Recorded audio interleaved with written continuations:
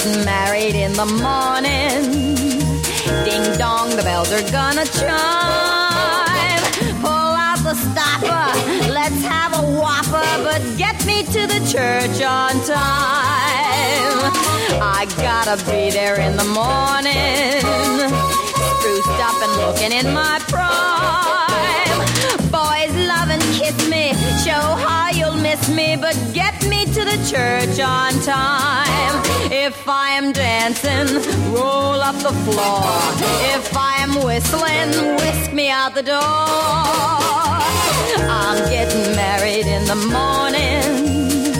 Ding dong, the bells are gonna chime. Kick up a rumpus, don't lose the compass, and get me to the church on time. Hello and welcome to Broadway Radio's This Week on Broadway for Sunday, February 4th, 2024. My name is James Marino, and in the broadcast today we have Peter Felicia and Michael Portantiere. Peter is a playwright, journalist, and historian with a number of books. His new book, Brain Teasers for Broadway Geniuses, is now available wherever finer books are sold. Peter has columns at Masterworks Broadway, Broadway Select, and many other places. Hello, Peter. Hi. Hello. Also with us is Michael Portantiere. Michael is a theater reviewer and essayist. He's the founder and editor of CastAlbumReviews.com. He is also a theatrical photographer whose photos have appeared in the New York Times and other major publications. You could see his photography work at followspotphoto.com. Hello, Michael. Hello. Hello. So this week we got some terribly sad news that Chita Rivera had passed away at the age of 91. This was quite an incredible outpouring in the Broadway community, and rightfully so. And I just want to hear some remembrances from the two of you about Chita. So, Peter, why don't you get us started on Chita? Well, this is what I posted on Facebook. The first time I ever encountered Chita Rivera in the flesh was October 3rd, 1964, at the Schubert Theater in Boston, where her new musical, Bonjour, was trying out. Mm. I got a first-row orchestra seat right on the aisle, and when the show was over, after Ms. Rivera came out to take her bows, she looked down directly at me and gave me a wink. I was in heaven. I mean, Anita from West Side Story, Rosie from Bye Bye Birdie. Since then, I have never missed a single one of her musicals, even Merlin, in which she played the wicked queen who was trying to get on the throne her unfavored son, portrayed by newcomer Nathan Lane, whether he liked it or not. In July 1983, I brought my 11-year-old son, Jason, who then had a fascination with magic, to Merlin. We had no problem getting third-row seats, and I'm glad to say that Jason enjoyed the show immeasurably, especially at the curtain calls, when he turned to me excitedly and said, "Daddy, the Queen just winked at me." And I really thought that what would happen is that someday his son or daughter would have Chita Rivera wink at him or her, because it seemed to me that she was just going to go on forever. She gave us that impression. At the Star Ledger, where I worked for many, many years, I remember walking in every day and passing by a certain office where there was an obituary of Bob Hope ready to go. I mean, every day I'd come in there, I'd see it. And then one day, of course, what I had been seeing for literally months was in the newspaper, a full page. And the thing is, did I have my Chita Rivera obituary ready? No. There was a part of me, I know this is stupid, who felt she was never going to die. She seemed indestructible. That's what was so amazing to me. Yes, I mean, the last time I saw her, which I believe was the last time Michael saw her too, at a party for the Chita Rivera Awards, and isn't it wonderful? We have a wonderful award in her honor.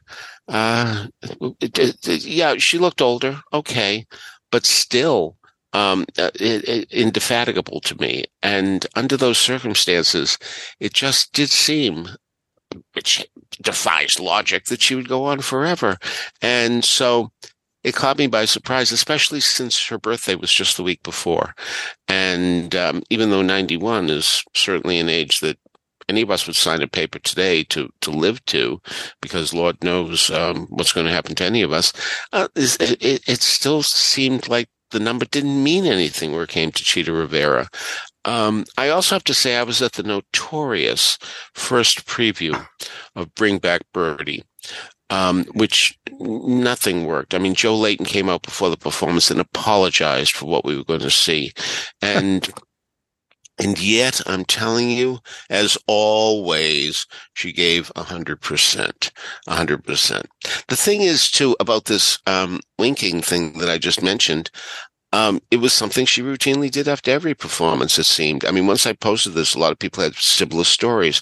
And isn't it wonderful that she made someone in that audience feel special? When you think how many audiences she faced, how many people went out with that same type of thrill that I had as a teenager, and my kid had even before he was a teenager. I mean, what a wonderful thing. What a wonderful gift to give. I mean, what does it take to wink? It doesn't cost you anything. And yet, it was something she was so determined to do. And that's certainly something you don't get at the movies. And speaking of movies, well, I mean, what other actress can say that 3 other people got Oscars for roles that she originated? Because, of course, 2 for West Side Story and Chicago. Those are roles she started. Now, obviously, she would not have played Anita in the remake of West Side Story, but certainly she could have played Anita in the original movie of West Side Story.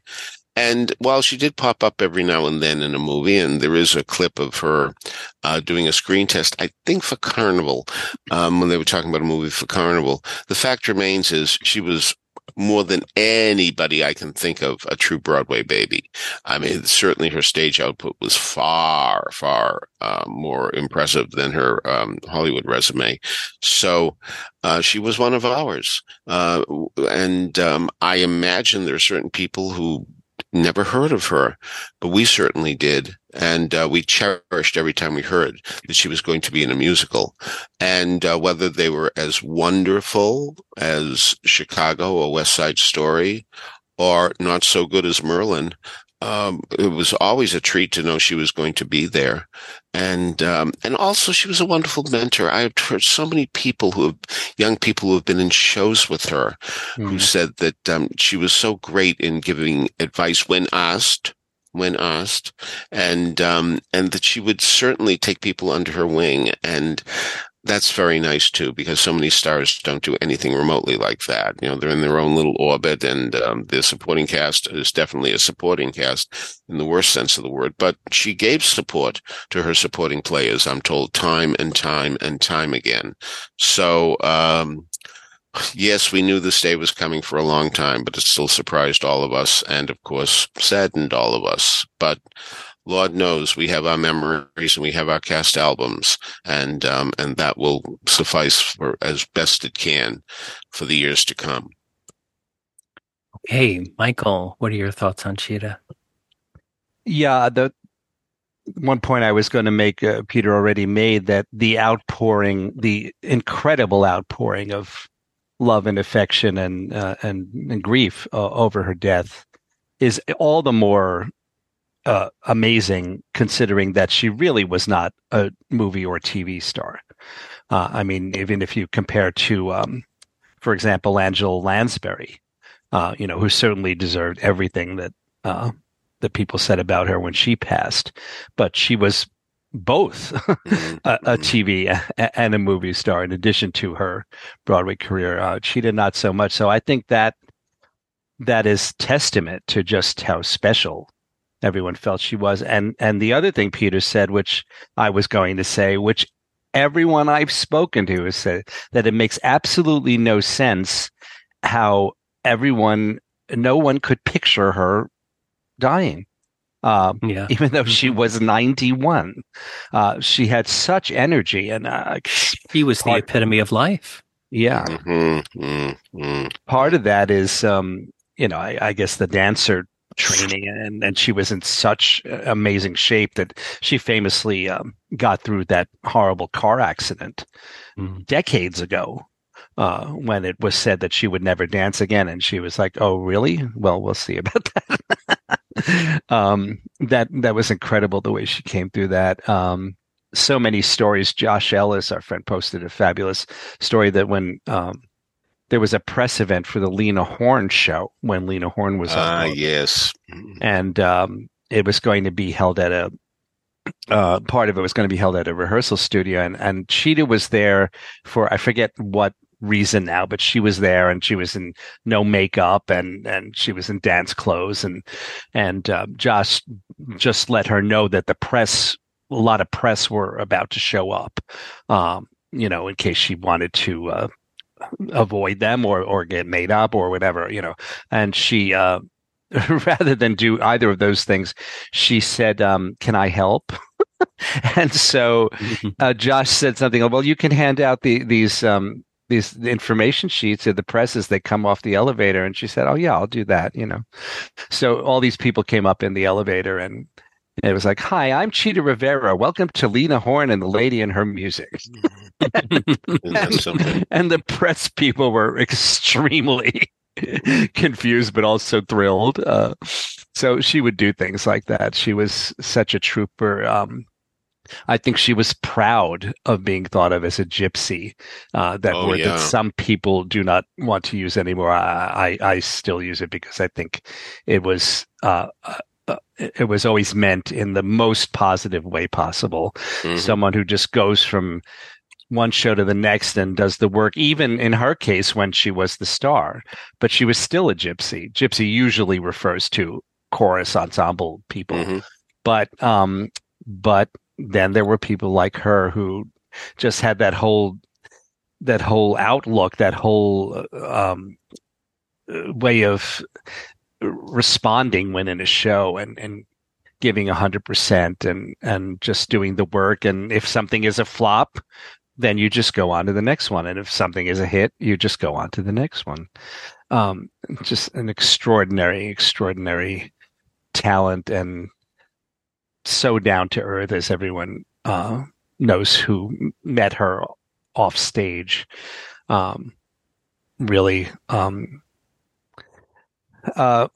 still unbelievable to many of us for the reasons I said. In fact, I may have mentioned I had.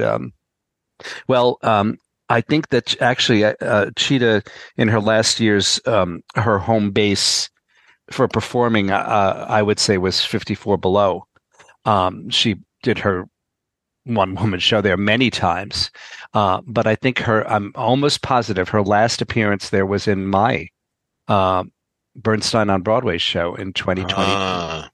Wow. So that's something that I have that I'll hold down to forever. Sure. And then also, I had arranged this coming Monday, February 19th, which is President's Day. Chita was going to receive an Icon Award from the New York City Gay Men's Chorus, with whom she had performed at the Edison Ballroom, and I had set that whole thing up, and she was going to be there, and so of course they're still giving her the award posthumously. I think they're going to try to maybe get her daughter to come and accept it, but my experience is that she rarely said no to things. Mm-hmm. Chita would always try to be there, for whatever it was, and she obviously loved and lived to perform. Just an extraordinary talent and a beautiful human being. Well, it's so funny. Here I am talking about her, and I forgot all about the accident. And I remember so vividly my alarm going off that morning in 1010 News, which for our listeners out of town is an all news station. That's all they do. And at on the hour 20 past and 20 of, radio they give station, updates. Yeah. And there it was, that the lead story was that she had been in this terrible accident, and needless to say, I said, well, that's it. We'll never see her again. Mm-hmm. And that certainly didn't turn out to be true. But what was so interesting, many years later, 20 years later, 25 years later, 30 maybe. We gave her a Lifetime Achievement Award, one of many I'm sure she received. And Lord knows how many trophies over the years she got from this and that and the other group. We gave her a Lifetime Achievement Award, and it was amazing to watch her on stage kick her leg up so high to show us she could still do it.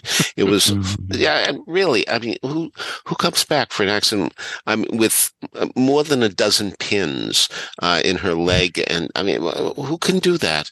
I mean, this is why we felt she was indestructible, because she should have been destroyed by that accident, and yet she certainly wasn't. The determination that went into that had to be astonishing. I'm sure the people who worked with her at the beginning thought that she would never reach the heights that she did reach after that accident. So that's an amazing thing too. It's not that she was just a phenomenal performer and stormed up the stage every time we saw her.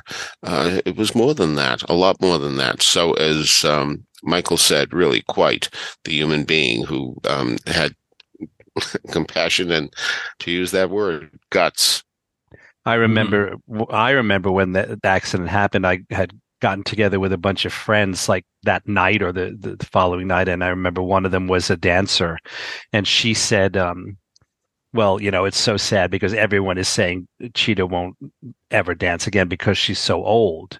You know, if she had had an accident like that when she was, you know, in her early 20s, it might be different. But because she's so old, she'll never dance again. And how long ago was it? 30 years? 80, man. You know, I mean, absolutely incredible. We should mention she received both the Kennedy Center honors and the Presidential Medal of Freedom. The latter was presented by Obama. And I don't know if you all saw, but President Biden did make a statement on her passing. No, I didn't see that. Yeah, he did. So I'm so glad you mentioned that in about President Biden, because I was going to say that this transcended the Broadway community. So many friends of mine who do not stay up with anything in Broadway or musical theater or anything. Sure. You know, texted me, called me and said, "Hey, wow, I can't believe that Chita passed away." Because they were in that same mindset that she's evergreen. She'll be here forever. And it shocked everybody. And I don't know. I don't have any data to back this up, but I mean, the media outpouring was incredible. The New York Times did 5, 6, 7 pieces on it, on Chita, on retrospectives and things. I don't remember them doing that for Sondheim. They could have, but I don't. I think that she had such a huge impact on us and just the whole world. It's amazing. I've put most of the New York Times articles in the show notes. There's an obit. There's some retrospectives from Jesse Green. There's a point of view from the ballet columnist at the Times. There's a life and photos from the Times. As also Elizabeth Vincentelli did another piece. There's so many things that are wonderful, great remembrances of Chita that have happened this week, and that was so intensely encouraging to see that people recognized what a positive impact she had on us all. And again, really without almost any presence in films other than Sweet Charity, in which she's fabulous. And she was on TV a lot back in the day, in the 60s. She was on a lot of variety shows, including the Judy Garland show. But I'm glad that she was also in that. Now, I don't remember the title of it. What was the name of that show that was on, I guess, just last year with Sutton Foster as the host? Some kind of Broadway tribute celebration thing. And she certainly was there for that. So that sounds like some sort of celebrating 50 years of Broadway's Best on PBS. Thank you. Yes. That's, thank you, Google. Thanks. Yeah. So, yeah, so please, if you have special stories of Chita, reach out to us on email or social media and let us know what your stories are, because it's so wonderful to share them and keep them alive. Yeah.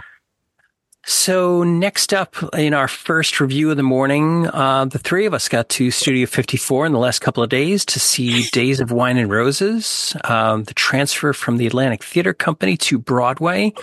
This is a commercial transfer. It is not a Studio 54 is owned by Roundabout, but it's not a Roundabout production, as far as I can tell. Correct. So, Peter, why don't you get us started on the Days of Wine and Roses? Well, I know that for some years this has been available as a play. One can certainly get it from one of the major houses and do it as a play.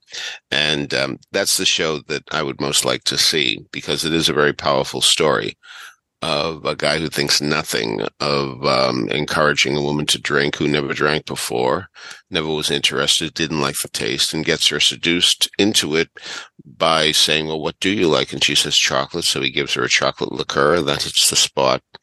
And finally, she winds up becoming far more addicted to alcohol than he does. Now, they're both alcoholics ultimately, certainly, but he understands that he has a genuine problem here and he's going to do something about it.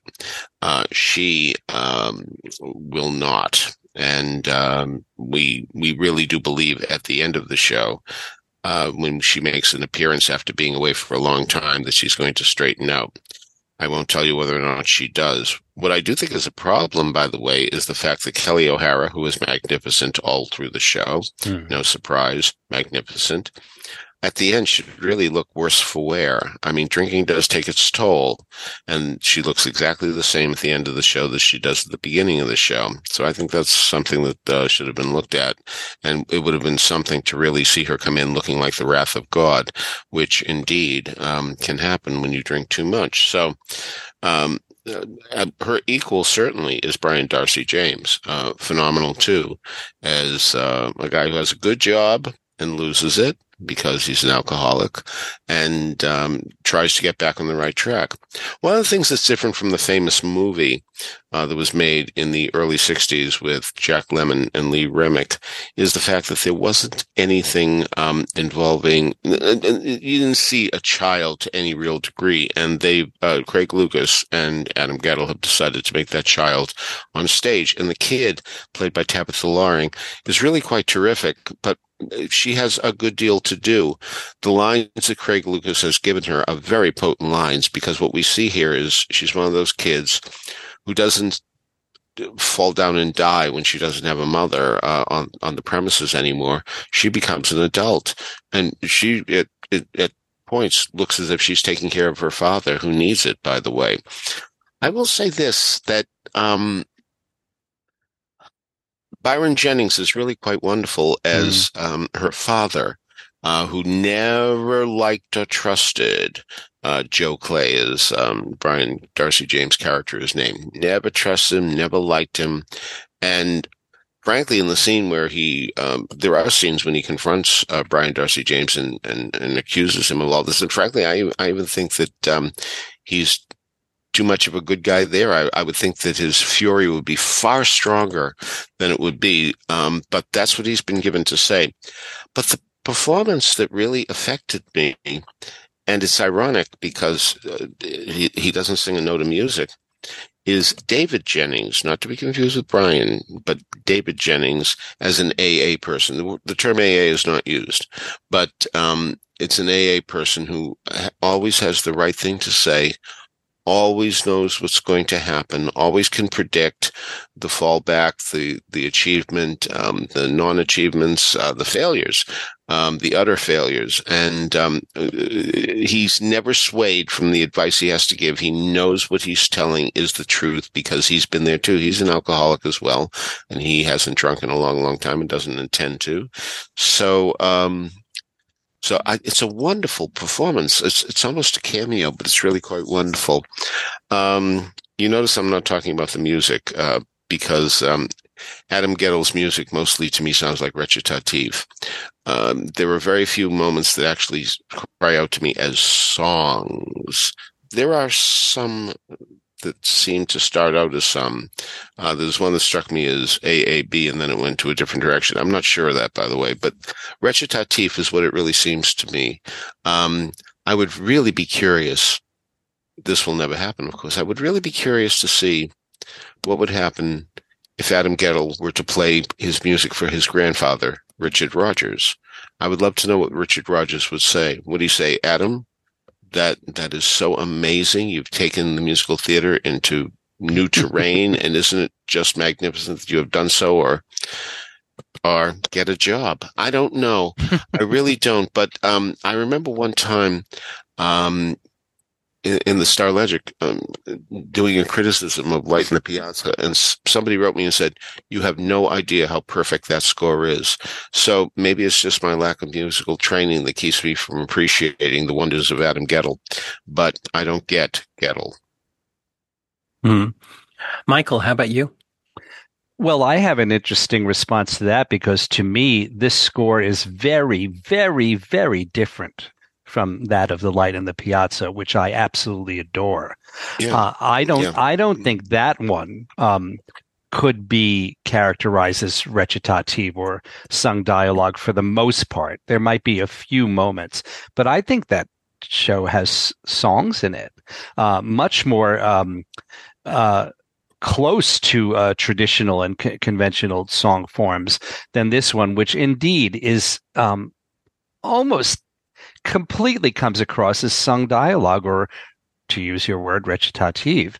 There was one song in it, the little song that Kirsten sang to the baby when she was in the little bassinet or crib or whatever that thing was.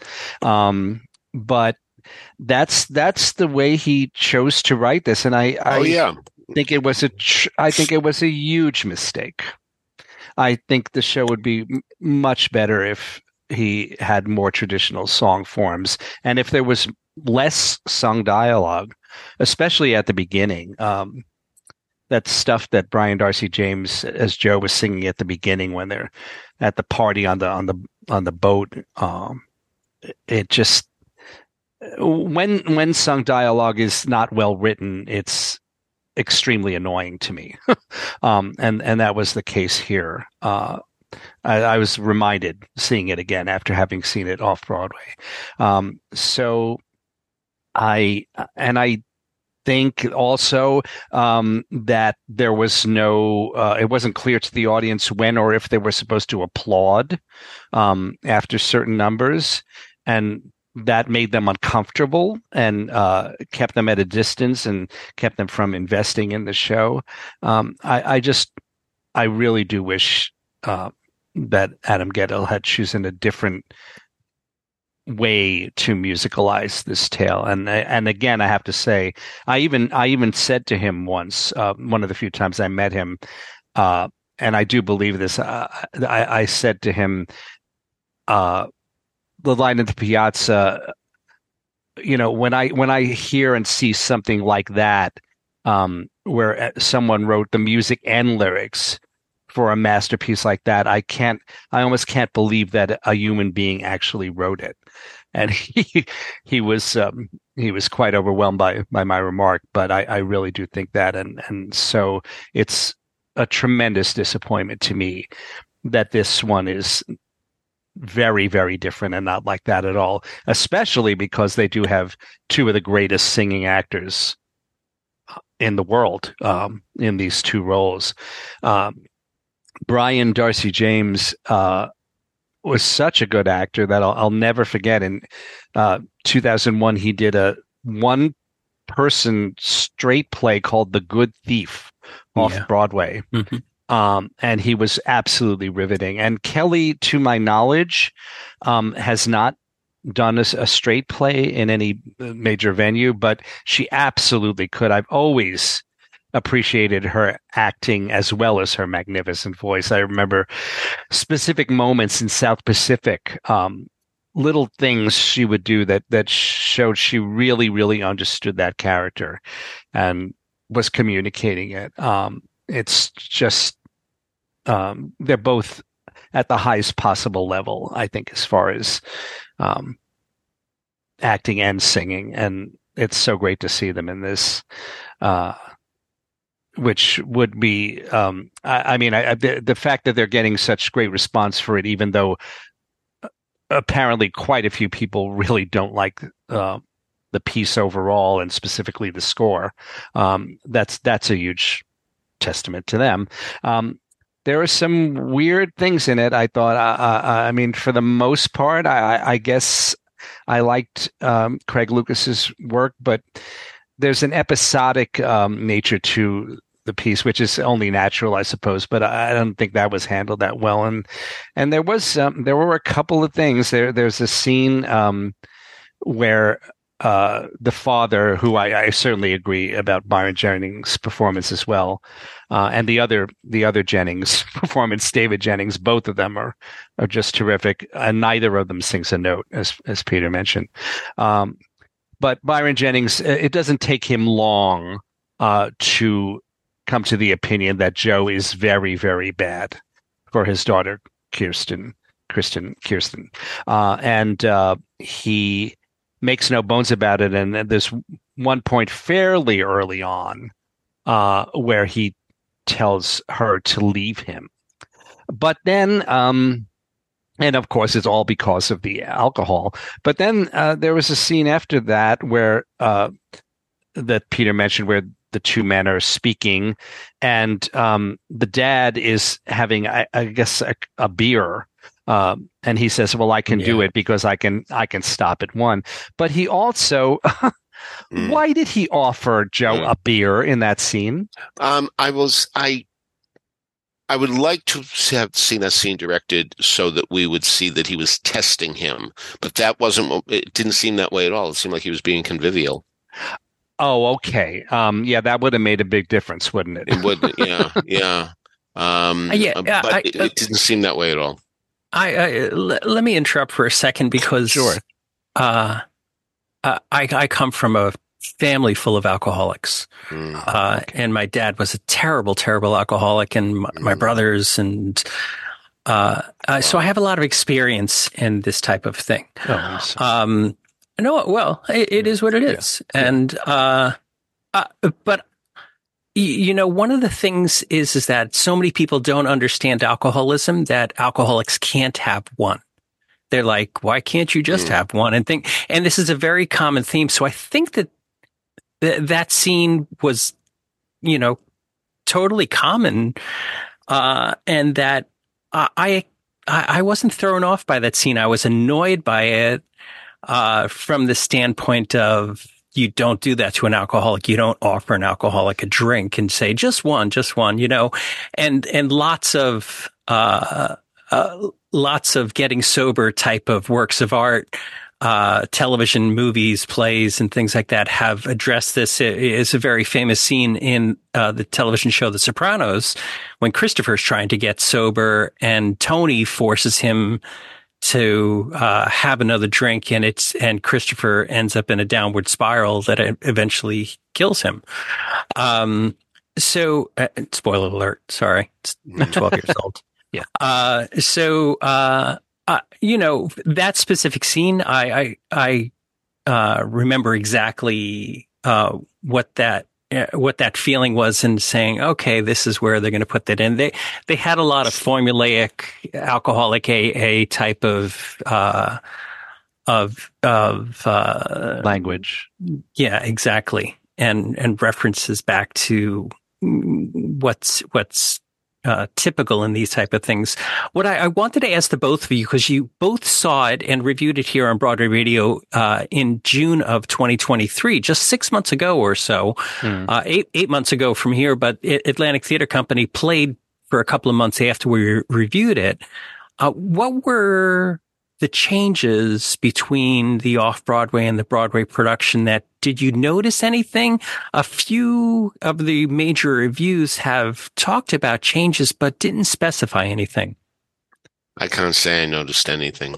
Yeah, same here, and yes, and I did notice that the Times Review made it quite a point of it that that person felt it had been greatly improved, and implied that there were pretty major changes. I didn't notice or don't remember anything. I'll tell you, if one change was made, it was not for the better, and that is if a scene was eliminated, because there's a scene where he has hidden a bottle in the greenhouse, which is how his father-in-law makes his living.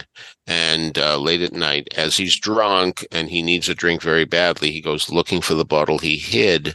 And when he can't find it, he tears up the entire greenhouse with no thought whatsoever about the ramifications of that. The important thing is finding the bottle. That's all that's on his mind.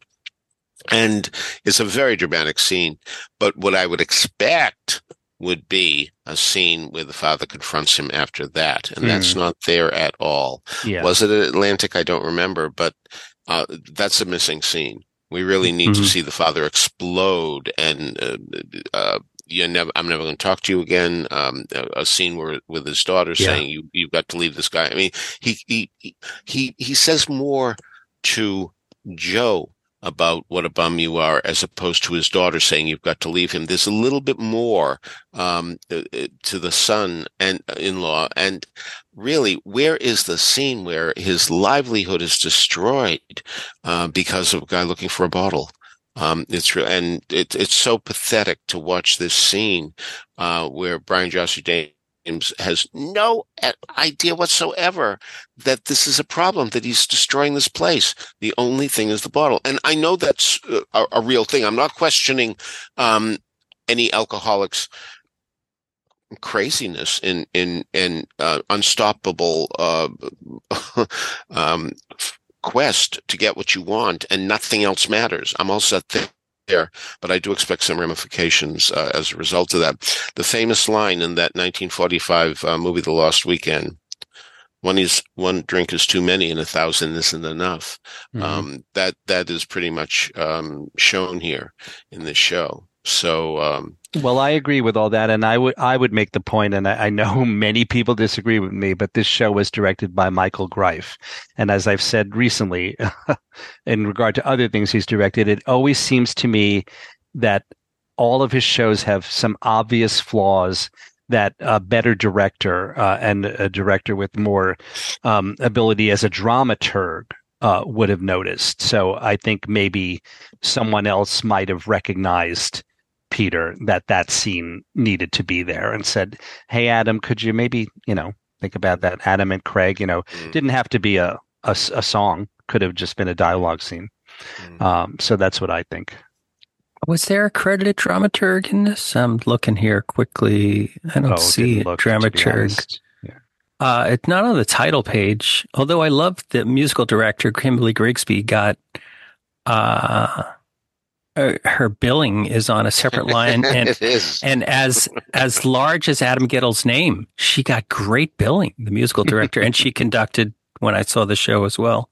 Love Grigsby. She's wonderful. By the way, 2 choreographers listed, and I don't think this. I missed the tap number. I didn't see the tap number. Did you? It's very strange that there's 2 choreographers for a show that has minimal, if any, choreography.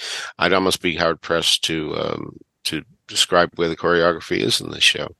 So that dancing scene when they first start drinking and they have the wide assortment of mixed drinks and they start dancing, and Brian and Kelly dance a little bit. So that's interesting. I wanted to ask the two of you about the father character. It seemed like the father never gave him a chance. He hated him from the very first meeting in the kitchen. True. And don't they arrive late at night? They were at 11 p.m. at night. Absolutely. But so it's not a good first impression. Yeah. So Yeah, I they felt wake like him the up. father character had no journey.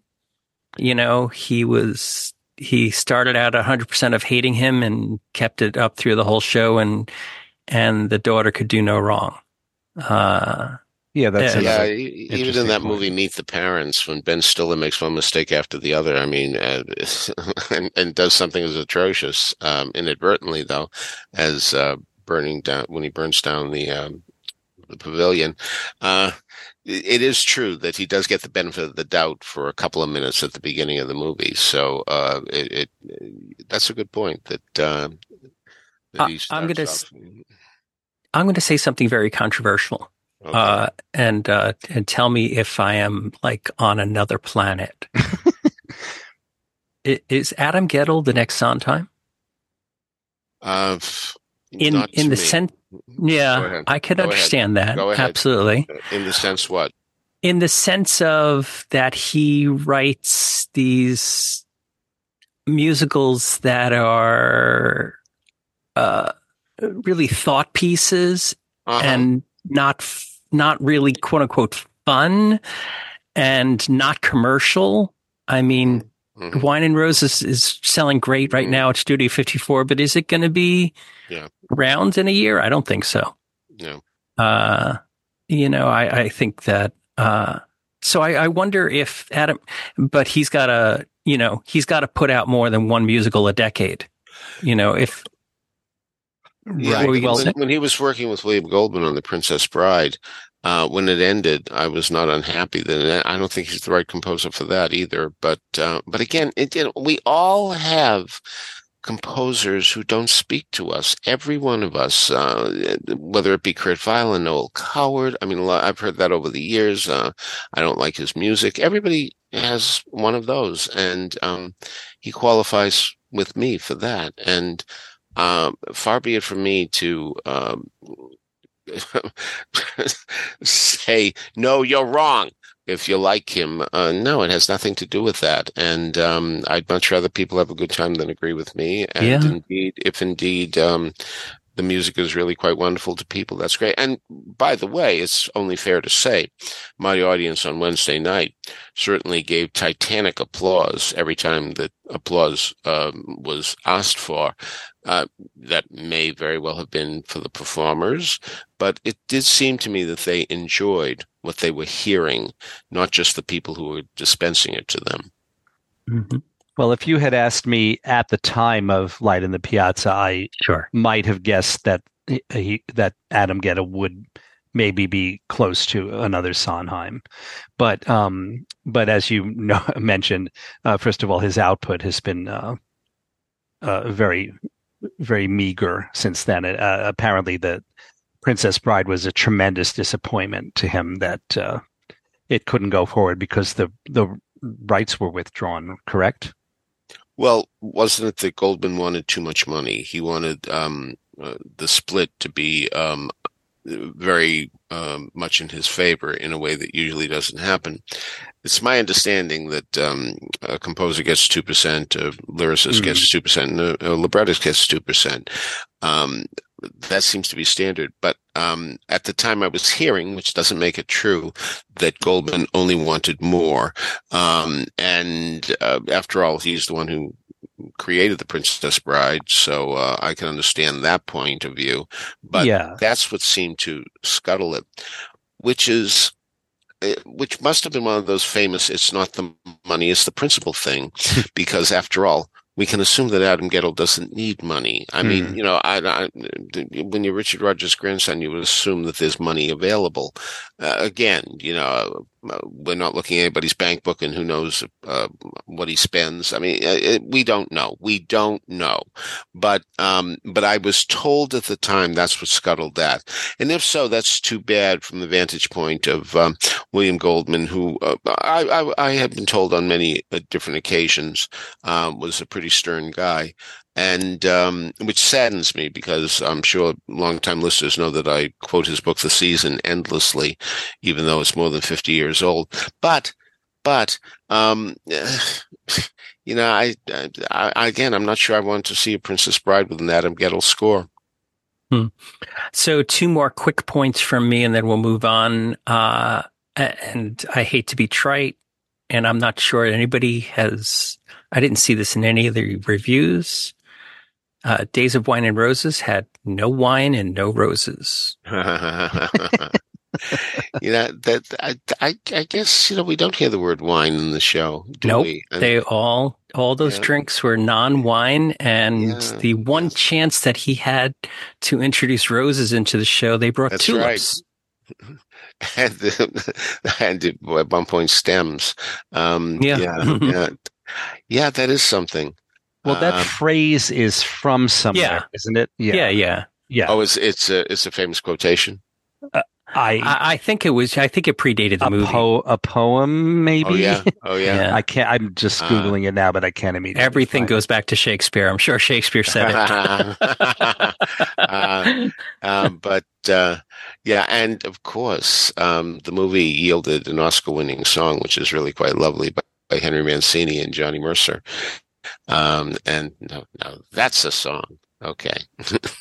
So Days of Wine and Roses is playing at Studio 54 right now. It is scheduled through April 28th, which is curiously right after the Tony Award nomination announcements. I expect it'll be extended, and I expect that we will see Brian Darcy James and Kelly O'Hara and a few other names from this production in the nominations at least. So, if not, Brian Darcy James and Kelly O'Hara could, absolutely could be accepting an award coming this Tony Awards. Sure. It'd be nice for Brian Darcy James too, because he was so magnificent in Sweet Smell of Success, and a lot of people thought he was going to win then, and he didn't. So the Tonys may very well make it up to him this year. Agreed. Michael, what were you going to say? I found the quote. It's a quote from a poem by Ernest Dowson.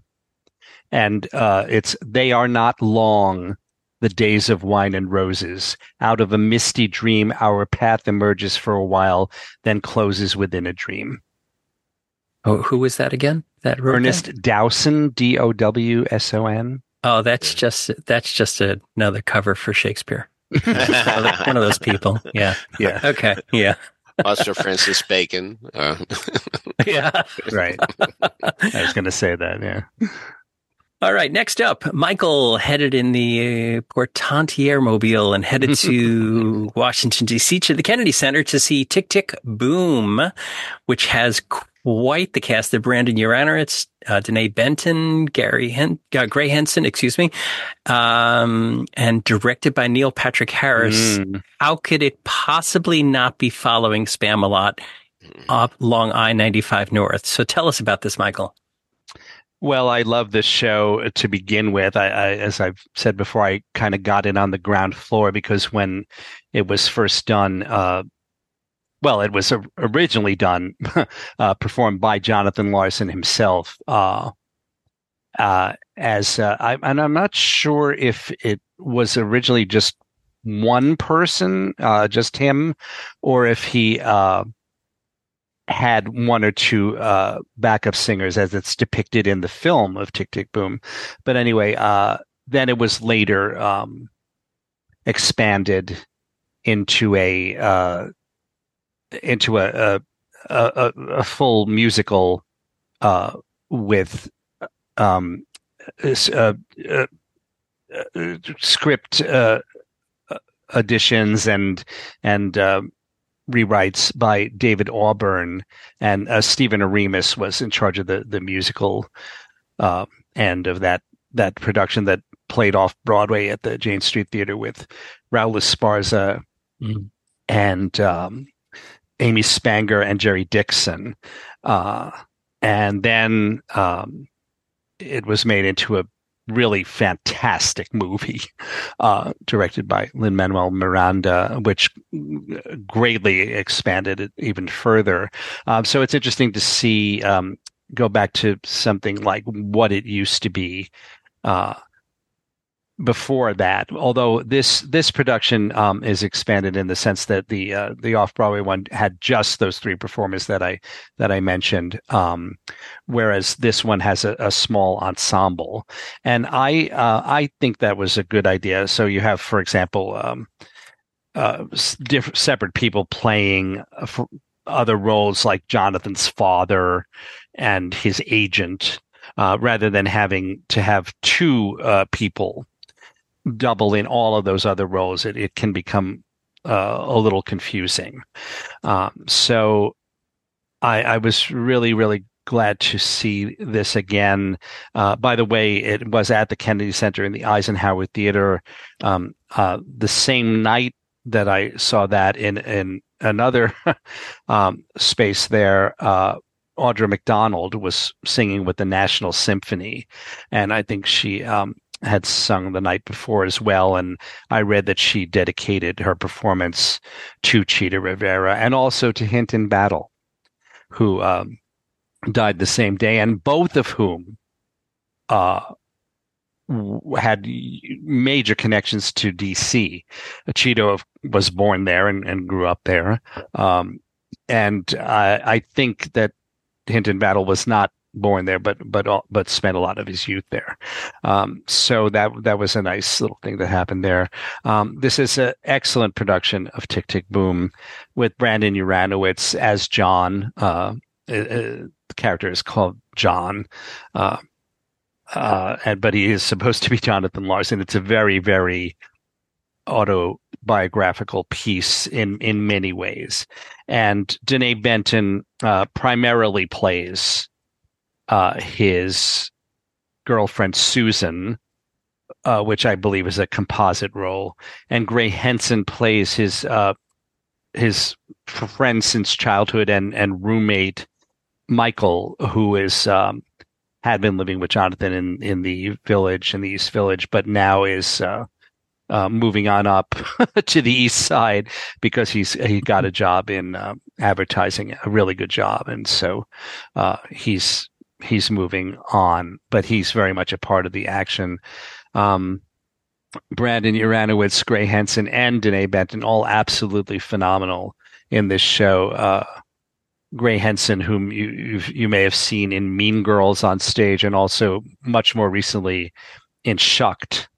He was one of the two narrators, and he's always so delightful on stage. And in this show, he got to, show off his voice a little bit more. And he's really got a lovely voice, which I hadn't focused on so much before. Danae Benton as Susan, she primarily plays Susan, but she also plays Caressa, which is the role of this, one of the performers in this show that John is about to workshop and he's obsessing about. And that show is Superbia, which is an actual musical that was written by Jonathan Larson and has never been produced, and still hasn't been produced. I think for the reasons they give in this show, that it's got a tremendous cast. It's got a science fiction theme, and it's just seems like there's a lot that would work against it being produced.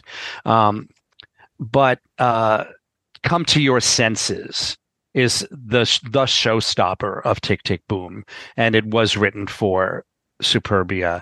And Danae Benton, she, I guess you would say she literally stopped the show with her performance of it in this production, because we had to really wait for and she did, for the applause to subside afterwards. It's been a while since I've seen and heard that much applause after a number.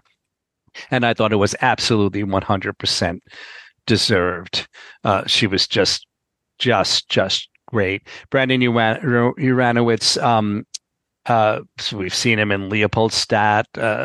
We've seen him in several other things. He's so versatile.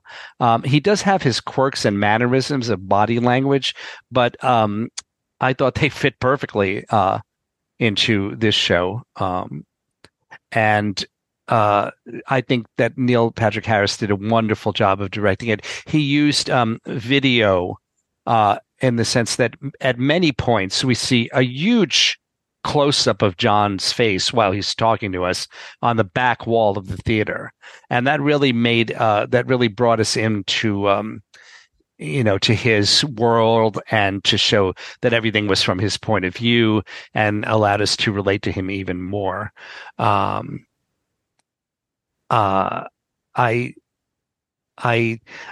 wonder if there will be a future life for this production. It certainly was extremely well received, and I think that I've said before, I think that movie is incredibly well done, especially by a first-time film director like Lin-Manuel Miranda. If this show does go on, it will be interesting to see how people react to it, because it is quite different from the movie, much, much, much smaller in scope, and as I say, there were a lot of rewrites for the movie. But I'm really glad I made this trip, and the show holds a special place in my heart, and so I'm glad that they did it proud. I can't imagine that they had these names in it and that it won't have a future life. But, like we said, I remember that I said that I thought that Once Upon a Mattress might transfer, and you were very skeptical. I did not mean in the short term, because I don't think there's, there would be a place for it to go. And same with Tick, Tick, Boom. But the thing is, if these things, if they don't happen right away, then they tend not to happen, because you can't keep the people together. So that may be the case with both of these. It's too bad there's not really commercial off-Broadway anymore, because this is still, Tick, Tick, Boom is still, I would say, what used to be thought of as an off-Broadway show, even with the additional ensemble members. But we'll see what happens. All right. So, Michael, I went back and listened to your review and Peter's review of Days and Wine and Roses when it was at Atlantic Theater Company. Oh, okay. And I think I'm going to paraphrase what you said here. You said, I think it could transfer to Broadway in a limited run by a nonprofit organization. Well, so and that's exactly what happened. Well, but as you said, it's not a nonprofit, because they're just renting the space from Roundabout. Yeah, but I mean, but it is limited run. Kevin McCollum's name's attached. So I think that it's because Days of Wine and Roses would tour very well. It's a small cast. It's a musical. That's what's really amazing, how small a cast it is for a Broadway show. For a Broadway musical. Yeah, really. And, and so many of the characters really are window dressing. It really is a 4-character show. Yeah, 5. Really no, with the kid. With the kid, 5. Yeah. I don't know if. Do any of you know if, even though it's not a Roundabout production, was it offered to their subscribers? I don't know that. Sometimes that happens when it does. When Roundabout shows, are done. And that's what I meant. My point was that if they had a subscriber base, that would. I think it's probably offered to the Atlantic Theater Company subscribers as well. Sure. Right, of course, because that's where it started. Yeah. So, and then they are still listed as one of the producers. Yeah.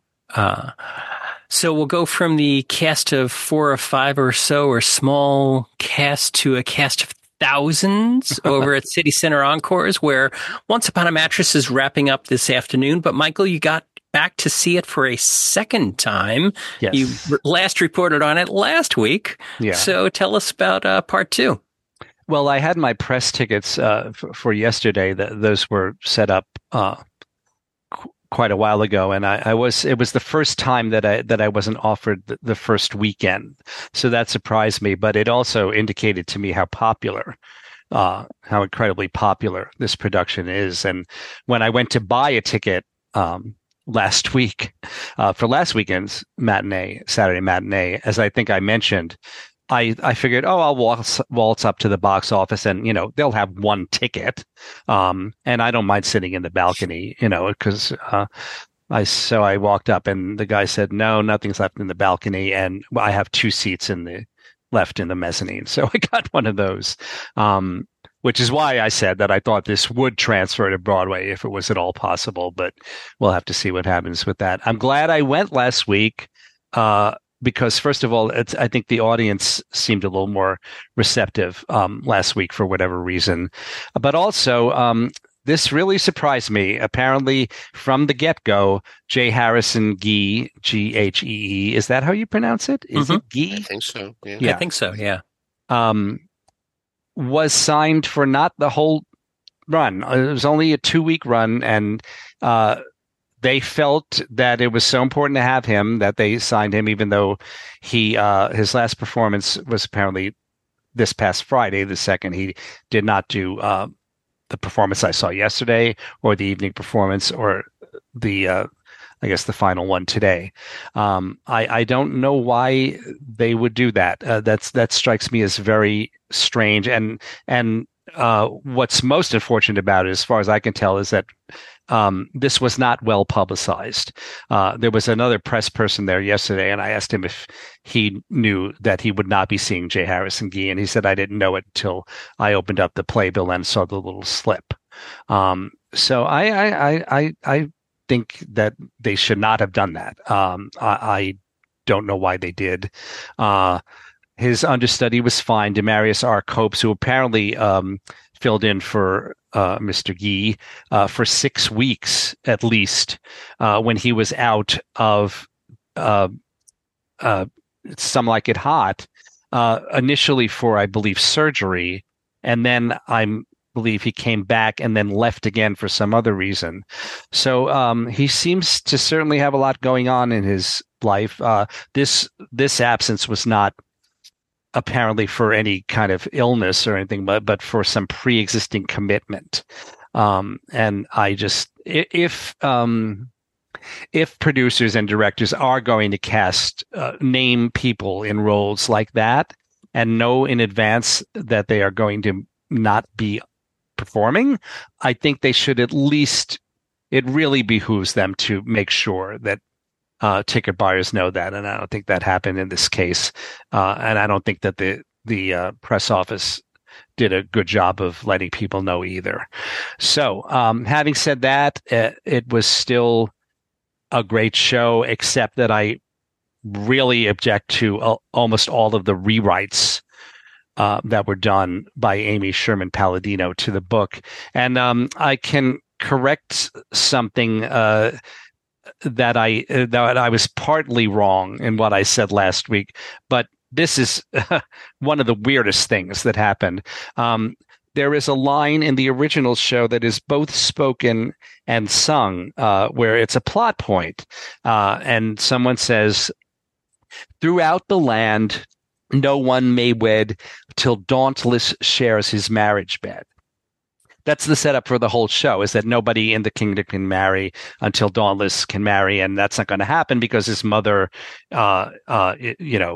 just doesn't want anyone to marry him.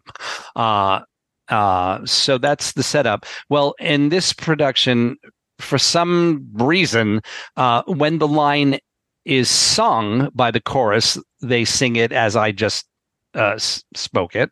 But when it's spoken before that by one of the ensemble members, she says, "Throughout the land, no one may wed till Dauntless to the altars led." So they changed it when it was spoken, but they kept it the same when it was sung. And I don't know what that is all about, but I kind of wish people would keep their hands off these things, unless there's a real specific reason to rewrite them. And I do not think that was the case here. I was almost thinking that if it is announced that this is going to move, I was thinking of actually writing a letter to the producers and the director and suggesting that they take out all of the rewrites. And I don't expect they will do that. But I just want to make that point because it really, really bothers me. And another thing that bothers me is that the credit is in very small type, concert adaptation by Amy Sherman Palladino. That is not what this is. It's a major rewrite of the book of the show. So it's still credited to the original 3 book writers, and that's not really accurate. What people are seeing here is not quite what Jay Thompson, Dean Fuller, and Marshall Barrow wrote. So that really kind of annoyed me and made me angry. And I'm glad that I was able to enjoy everything that's wonderful about the production, aside from all that, most definitely including Sutton Foster's performance. All right. So Once Upon a Mattress, as we talked about last week and just now, is ending this afternoon at City Center Encores, and we'll have to see if we can see it again, this incarnation with Sutton Foster, at some point in the future. So that wraps it up for today. Before we get on to our brain teasers and our musical moments, I want to remind everybody that you can subscribe to these broadcasts by going to the front page of BroadwayRadio.com. There's a subscribe link. That way, each and every time we have a new episode of This Week on Broadway, you can be automatically downloaded to Apple Podcasts. Of course, you don't have to listen to us in Apple Podcasts. There's many ways to get us. Patreon.com, patreon.com/Broadway Radio is one way that you can not only get us early, but support all the Broadway Radio podcasts. You can also listen to us on Spotify, iHeartRadio, TuneIn, Pandora, just Pandora, Google Play, and YouTube Music. Anywhere that you can listen to finer podcasts, you'll find Broadway Radio's offerings. Contact information for Peter, for Michael, and for me can be found on the show notes at BroadwayRadio.com, as well as links to some of the things we've talked about today. So, Peter, do we have an answer to last week's brain teaser? What characters in the Rodgers and Hammerstein musical, we can say for sure, saw a 16th century play? Well, in Carousel, Carrie is telling Julie of her trip to New York with her husband Enoch, and her fun in seeing the glamorous revue Madcap Maidens, where indeed, as she says, the curtain went up and the first thing you see is 12 hussies with nothing on their legs but tights. Well, when Enoch shows up, he's a little disappointed in her. We also saw Julius Caesar. Wouldn't that be a better play to quote from? I don't remember much of that one, she says. All the men were dressed in nightgowns, and it made me sleepy. So, anyway, that's the answer to the question. Tony Janicki again was first, followed by Michael Van Duzer, Deb Popple, Brigadude, Ingrid Gammerman, Greta Bramowitz, and Sean Logan. This week's brain teaser. Some musicals are so bad that they close out of town. Hot September and 1491 are just two among many. Some musicals are so bad that they close during previews. Little Prince and the Aviator and, of course, Breakfast at Tiffany's are just two among many, too. However, one hit musical saw one of its revivals close out of town, and years later saw a subsequent revival close during previews. What's the musical? All right. If you have an answer for that, email us at trivia@BroadwayRadio.com. We'll let you know if you're on the right track. So, Michael, what do we have in this week's musical moments? Well, our beloved Chita Rivera made 2 albums in the 60s. One is called Chita, ! And the other one is called And Now I Sing. And in recent years, those have been compiled onto, I believe, one CD that you can buy or, get it in whatever form you get music nowadays, download or whatever. And there's lots, as you might suspect, lots of Broadway stuff on these albums, but also some non-Broadway stuff. She does a lovely version of In Other Words, which is the actual title of Fly Me to the Moon, just offhand. That so I had a lot to choose from, and I decided to pick for our opener Get Me to the Church on Time from My Fair Lady.